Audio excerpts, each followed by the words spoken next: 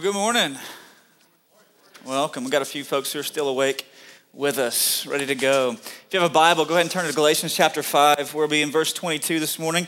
If you're new with us, we've been working through the fruit of the Spirit together as a church in a series called Cultivate. And the basic premise that we've been working on is this, is that there's a difference between living a morally restrained life, in other words, imposing principles from the outside in versus being supernaturally changed from the inside out.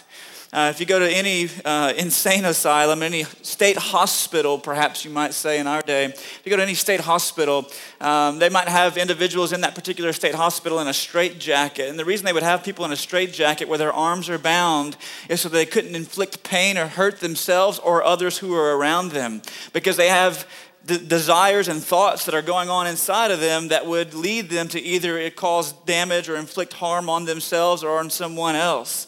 And when many of us approach the Christian life, sometimes we approach it as if we think it's a straitjacket that we've got to latch ourselves up into, and we've got to force externally from the outside to change how we're acting and how we're behaving. But the Bible continually flies in the face of that by saying, no, it's not about putting yourself in a straitjacket to externally manipulate your behaviors or actions, but rather it's about experiencing something in the heart, something inside that then begins to have overflow into the life in the way that you behave and act. And so that's what we've been digging into over the course of the last several weeks together as we work through the fruit of the Spirit. The Apostle Paul says in Galatians 5 that when the Spirit shows up in someone's life after they've given themselves to Christ by faith, that the Spirit begins to produce change internally that works itself out externally in how they're behaving and how they're conducting themselves and how they're acting. And the Apostle Paul says in Galatians 5 that one of the prime marks of a life that's been supernaturally changed and is being supernaturally changed is the mark of kindness. A mark of kindness. Paul says in Galatians 5:22, he says, for the fruit of the Spirit is love, joy, peace, patience, kindness. We get to that particular word this morning of kindness. So what is kindness? Many of us, we have this misconception of what kindness is. I'd like to drill down a little bit into that this morning and let's consider, first of all, what is kindness, the definition of it. And this is how I would define kindness. Kindness is sacrificial love in action. Sacrificial love in action. We said last week that all of these fruit are interdependent on each other. It's not that you might have love and you might have joy and you might have self-control, you might have faithfulness, but all these things are working together to provide evidence of a life that's been supernaturally changed. And so the very first one on the list is love, and kindness comes down further in the list to say, listen, love isn't just something that stays in the abstract, but it gets expressed through concrete realities in our lives, through concrete action in our life. Kindness is sacrificial love in action. In fact, when you look that word up in the Greek dictionaries, what you're going to find is that there's other ways it gets translated in other parts of the Bible. You're going to find that it gets translated sometimes as benevolence, in other words, charitable giving towards someone. You're going to find that maybe it gets expressed as generous or as compassionate.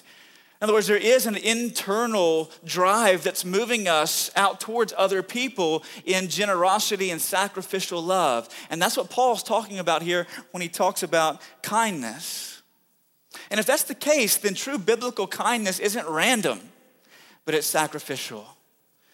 It's sacrificial. See, many of us, we've heard of people, we see these news stories of random acts of kindness, of people doing random acts of kindness, or we get the internet Facebook feed of these random acts of kindness that are being done or that other people have done. Well, biblical kindness isn't random, it's sacrificial. Biblical kindness isn't just randomly showing up at a restaurant and sitting down for a meal and going, you know what, I think I might like to pay that person's bill over there. And so tell the waitress, bring me their bill. I don't know those people, but I'm going to pay their bill. Is that an act of kindness? Sure, it's an act of kindness. It's a random act of kindness, not necessarily a sacrificial act of kindness. On Thursday, I was driving down to the hospital downtown at Baylor to make a hospital visit.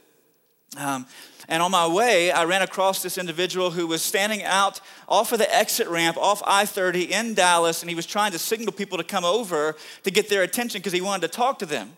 And so like many of you, my first reaction was probably look the other way. But he comes up to my truck and he's like, hey, I need to talk to you. So I roll down the window halfway and he looks in and he's like, hey, here's the deal. I've just driven down from Chicago. My family is right there in the minivan. We've run out of gas. We need help. I just need a little bit of gas to get me to Fort Worth. I'm starting a job next Monday as a welder. And so I'm like, okay, well, I have no cash. I literally open my wallet and show him I have no cash on me. And he said, well, can you bring me to a gas station to get me a gas can, a little bit of gas, and bring me back to my van? And literally, the man almost begins to undress on the road. He's like, I don't have any weapons on me. He pulls his shirt up, starts to pull his pants down. I was like, no, that's all right. Okay, I believe you. I believe you. Get in. So he gets in, and I take him down to the gas station. And on the way, he begins to tell me his life story about how he had been in prison, and he was trying to get his family off the streets of Chicago where there's violence and people dying all around him. So he went to welding school, and he learned how to do all kinds of weldings, and he was building utility trailers from scratch without plans, and how he had moved down here to take a welding job in Arlington. They were going to be staying in a weekly rent motel in Fort Worth until they could find an apartment. And so I bring him to the gas station, I buy him a gas can, and I get him $10 and cash back at the debit card machine. And we go fill out the 2-gallon gas can, I give him the $10, and then I bring him back to where his wife and child were at their minivan. And I stand outside the minivan, talk to him for a little while, pray with him. He was very appreciative and thankful. Now, that's a random act of kindness. That's not a sacrificial act of kindness on my part. And here's why, because what I gave to him was out of my excess. Right? I gave to him out of my excess. But biblically, what kindness is not just feeling sorry for someone or pity on someone and giving to them out of our excess. But biblically, what kindness is whenever we begin to move out towards the needs of other people in such a way that it begins to even infringe upon our own lifestyle choices. And this is one of the reasons that the Christian testimony in the early church was so vibrant. Because of the way the early church exhibited this fruit of kindness. Sacrificial kindness, not randomly, intentionally. Listen to what one of the early church fathers, Clement, said about the way that Christians who exhibited this fruit of kindness cared for each other and sacrificed for each other. He said, he impoverishes himself out of love, so that he is certain he may never overlook a brother in need, especially if he knows he can bear poverty better than his brother. You hear that? He doesn't overlook a brother in need if he knows that he himself can bear this burden better than his friend down the street. And so he impoverishes himself in order to help his brother advance. He likewise considers the pain of another as his own pain. And if he suffers any hardship because of having given out of his poverty, he doesn't complain. He doesn't complain. Clement says this is what's going on in the life of the early church. In fact, when the plagues began to sweep through the Mediterranean world in the ancient world in the 2nd, 3rd, and 4th centuries, there were many non-Christian families who were taking individuals in their home who would begin to show symptoms and signs of the plagues and the illnesses, and they would throw them out into the street. We don't want to contract that. But what happened was it was the Christians who came along in the street and picked them up and loved and tended to their needs and cared for them at great risk and many times cost to themselves of contracting and dying from the very diseases the people had that they were caring for. In fact, ancient history records that these Christians in the early church, they were promiscuous with their kindness. It wasn't just toward other Christians. They were willing to care for folks who were outside their family of faith as well. This is what biblical kindness is. It's sacrificial love in action. Now let me ask you a question. What if our church today took the Bible and Christian history seriously at this point? What if we took it seriously at this point? Peter Maurin, as he comments on what took place in the early church, he says this. He says, at the beginning of Christianity, the hungry were fed, the naked were clothed, the homeless were sheltered, ignorant were instructed at personal sacrifice. And the pagans used to say about the Christians, see how they love one another. The pagans do not any longer say that about Christians. Rather, they don't any longer say, see how they love one another, but say, see how they pass the buck to social agencies. What if we took the Bible seriously at this point? And as opposed to just opening up our checkbook on occasion and randomly writing a check to help provide food for someone who's in need or to help care for someone who has fallen on hard times, what if we did more? What if we really exhibited this fruit of kindness? You see, giving money to social agencies to buy groceries for family that are in need, or drilling a well in third world developing countries where they don't have access to clean water, and writing a check on occasion to do things like that. Those are all fine and good places to start, but what if the church in America today, and particularly Sabine Creek Fellowship, what if we took the Bible so seriously that we got personally involved?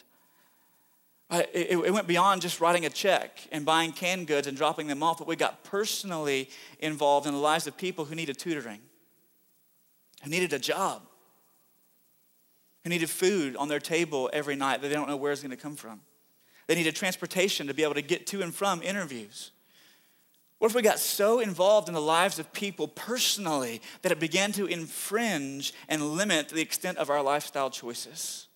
What we're able to do with our time, what we're able to do with our money, what we're able to do with our resources. See, I have to look in the mirror and ask myself that very question.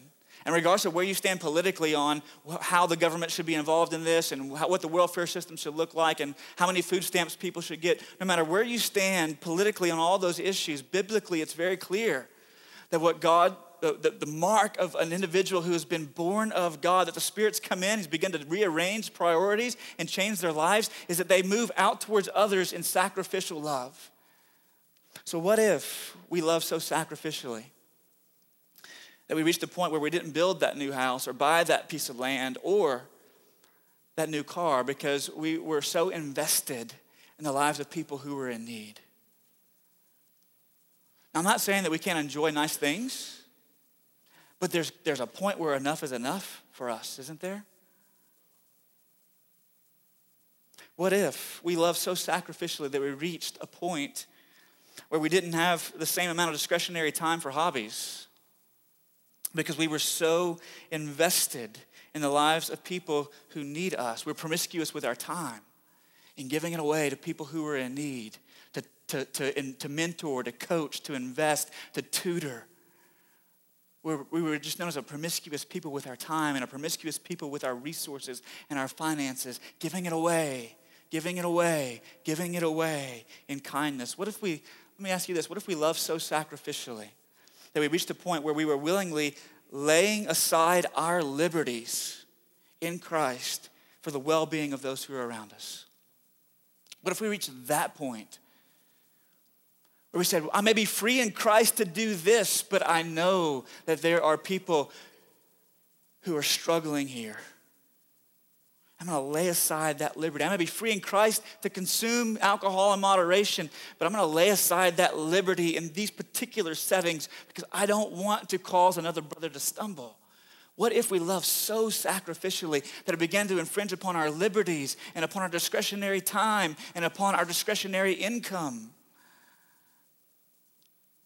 And listen, everything that I'm saying to you right now, I wish I had a big mirror that I was being held up right in front of my face because I need to hear every word that I'm saying. And I imagine many of us in here do as well. The fruit of kindness that Paul talks about is not giving to people out of our excess randomly, but giving sacrificially so that we would lay aside liberties, we would lay aside hobbies, we would lay aside the acquisition of more possessions or nicer possessions in order to care for those who are in need. That's what kindness is, sacrificial love in action. Now, the opposite of this kind of kindness that Paul talks about in the scriptures, the opposite of kindness is greed. It's greed. If you read throughout the virtue and vice list in the New Testament, what you're going to find is that on frequent occasions when Paul begins to elaborate on these particular virtues that are exhibited in the lives of those who are God's people, he also contrasts those with particular vices that were characteristic of them before they came to faith in Jesus. And one of those vices that Paul continually contrasts with is that of greed or covetousness. In other words, wanting what other people have and always desiring more and always pursuing more and better and bigger and shinier. We all like shinier, don't we? Pursuing more and more and more. You can find that in 1 Corinthians chapter 5. You can find it in Colossians chapter 3. You find this contrast in these vice lists with greed and covetousness that exist in the lives of people before their conversion. And Paul's saying after your conversion, you got to put that off and you got to put on kindness and compassion. You see, kindness is indeed sacrificially moving out towards other people who are in need, while greed and covetousness is continually moving inward, withdrawing from those who are in need, insofar as that eventually a life that is riddled with greed and covetousness, here's what happens to you. Eventually, you collapse. You collapse. And it destroys relationships with people because they begin to see through. The opposite of kindness is greed. Catherine of Siena once said it this way. She said, cruelty toward the body has its origin in greed, which not only prevents a man from helping his neighbor, but causes him to seize the goods of others. O miserable vice of cruelty, which will deprive the man who practices it of all mercy. In other words, greed doesn't just say, I'm not going to share with you, but I want to take what you have. In fact, I want to take what you have in order to bolster, make my stuff shinier, make my stuff bigger, and make my stuff better. The opposite of kindness is greed. The opposite of moving out towards others in sacrificial love is withdrawing from them and eventually imploding. But there's also a couple of counterfeits of this kind of kindness that Paul talks about here. There's two of them I'll mention to you this morning. And the first one is this. One counterfeit of kindness is sentimentality. Right? It's kind of this sappy Hallmark kind of version of kindness. It's a sentimental kind of kindness. And biblically, we can't say that we have the problem with the sentimentality is that biblically we can't say that we have a passion and a heart for a particular group of people or a particular person and yet sit idly by while they suffer. You know, I've ran into people over the years who say they may have a heart for orphans. I say, well, have you adopted? No. Have you contributed to those who are adopting? No, I haven't contributed anything to those who are adopting. Have you, helped fund maybe the start of an orphanage that's going to legitimately care for kids until they can find long-term solutions? No, I haven't done any of that. But I have a heart for orphans. No, what you have is a sentimentality. You have a Hallmark version of kindness. It's not true kindness. It's not biblical kindness. See, some folks masquerade and they kind of fool themselves a little bit into thinking they have this fruit because they cry very easily, right? They have a very soft heart, and when anyone talks about someone being in need, they cry, and so they look at the word kindness and they go, I'm very kind because I cry a lot. That's not kindness. Sentimentality is not kindness. Kindness is sacrificial love in action. We may say, I care for the church, but if I'm not willing to lay aside liberties. We may say, I care for the poor, but if I'm not willing to bear the burden to myself, you're not really caring for them. I have a sentimental kind of kindness, not a biblical one. Another counterfeit of kindness is what I would call self-absorbed manipulation. Right? In other words, here's how that looks, is that you are kind to people and yet you might sacrificially love others who you can get something from. Right? I'm going to give to people who I think could in turn return the favor one day. Wink, wink, right?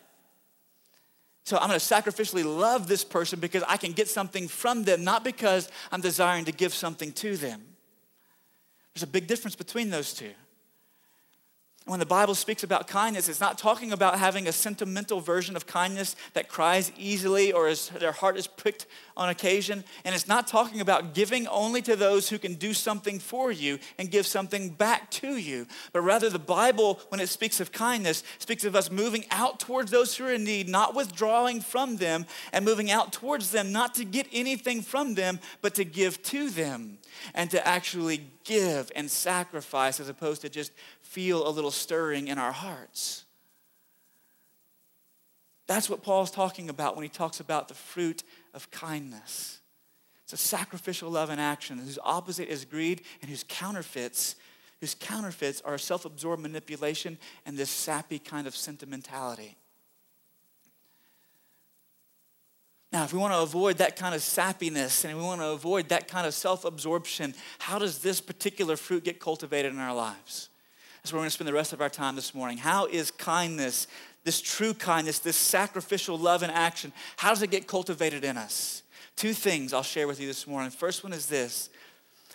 The way this particular fruit gets cultivated in our lives is first of all by tasting, second of all by acting. You got to taste and you got to act. Now the word taste here, you probably understand I'm using it metaphorically for the concept of actually experiencing this kind of kindness. You got to experience it, right? Now you have to forgive my illustration here this morning. I'm a father of a 6-year-old boy, okay? And so the movie selection in my home tends to revolve around animated figures, okay, or computer CG generated graphics, right? But I remember several years ago when the Cars movie came out, and us buying that movie and watching that with our son, and he went through a season where he just loved cars, and that's all he wanted was cars, and he had Lightning McQueen everything and Mater everything. Okay? He went through that season. I remember us watching that movie over and over and over again to where I could tell you exactly what they were going to say and when they were going to say it, the inflection of their voice as they said it.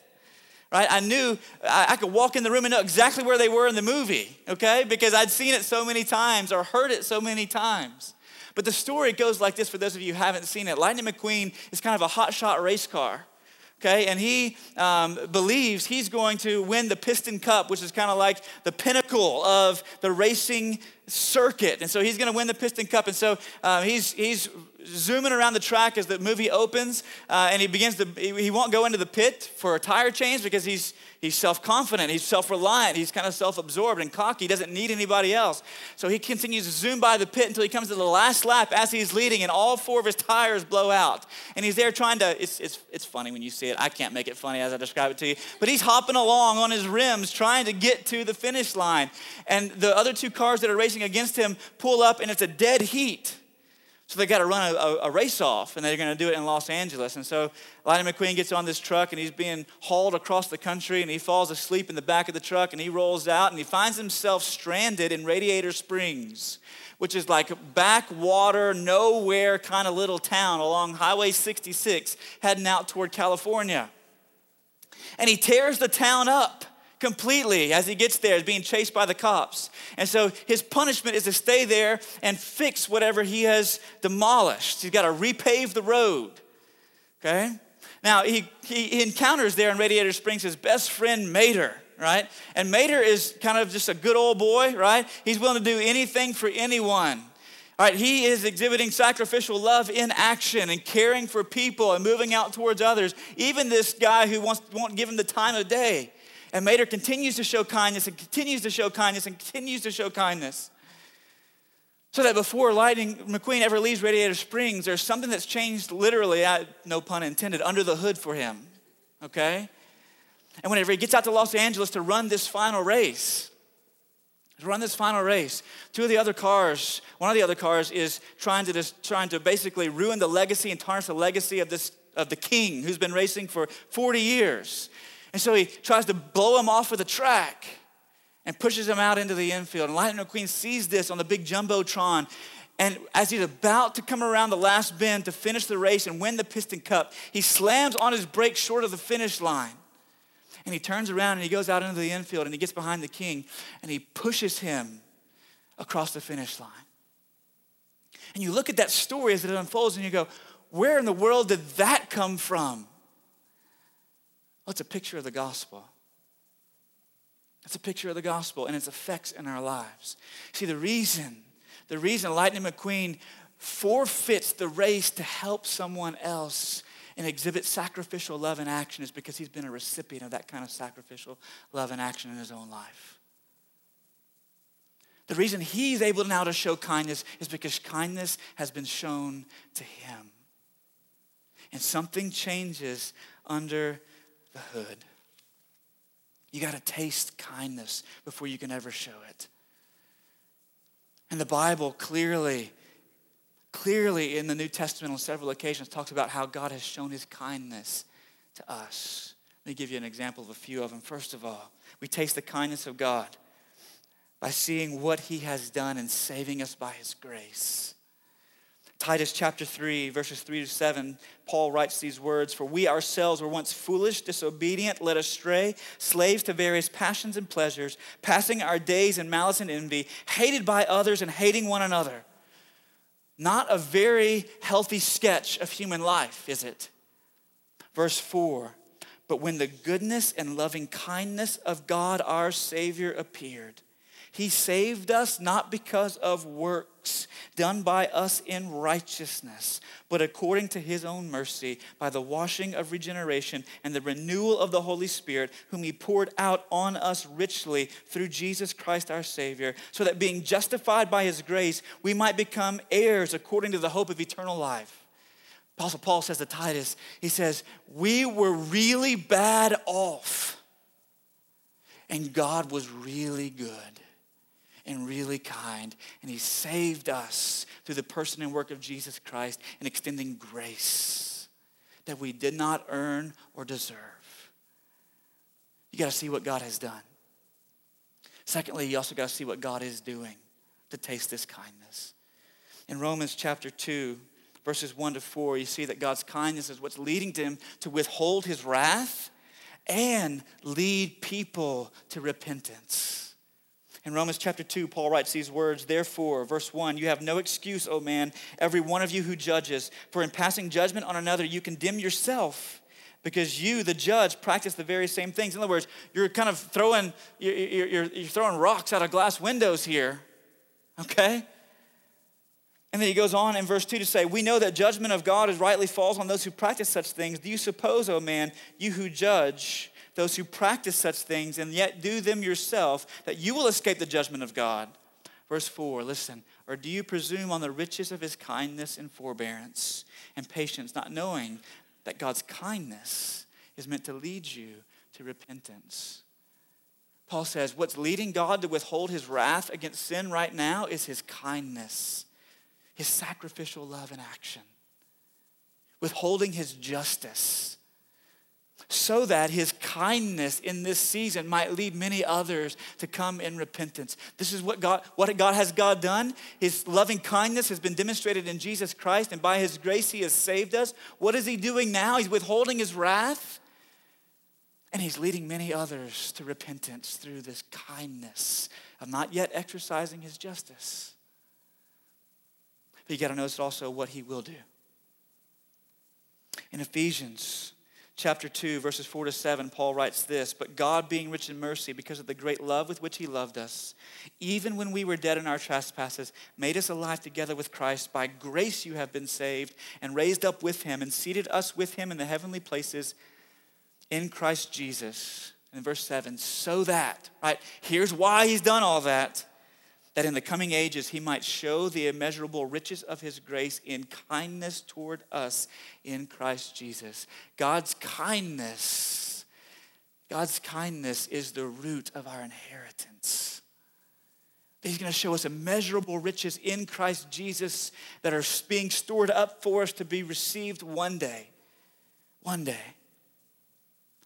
So you got a taste of God's kindness and what he has done. You got a taste of God's kindness in what he is doing. And you got a taste of God's kindness in what he will do. What he will do. And this isn't just a one-time tasting, okay? You don't just show up and go, "Oh, that was really," like wedding cake tasting. Those of you who maybe recently got married or maybe in the not so near past got married. Remember maybe going around and tasting wedding cakes, and you show up, you get a little bit of taste of this and a little bit of taste of that and a little bit of taste of the other. Right? It's not just a one-time tasting, but rather what you and I have to do is we have to taste it every day of God's kindness. Remind ourselves of what he's done. Remind ourselves of what he's doing. Remind ourselves of what he will do. Because only then does something begin to change under the hood for us. So that it's not a straitjacket that we're putting on to restrain our behaviors, but it's actually a real change of our desires, and we begin to act out of that. You got to taste it. Have you tasted it? Have you tasted of his loving kindness in your life? Second thing, last thing is this. Not only do we have to taste it, but then we must act. We must act. In Colossians chapter 3, verse 12, the Apostle Paul says this.